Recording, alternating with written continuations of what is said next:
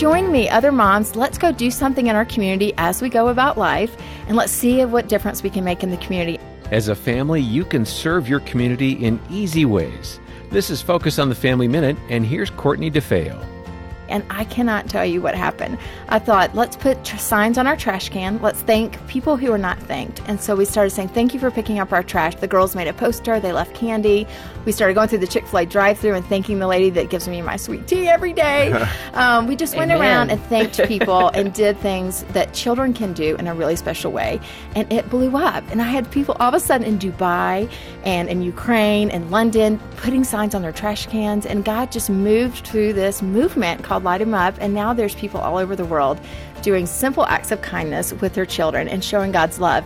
More from Courtney today at FamilyMinute.org.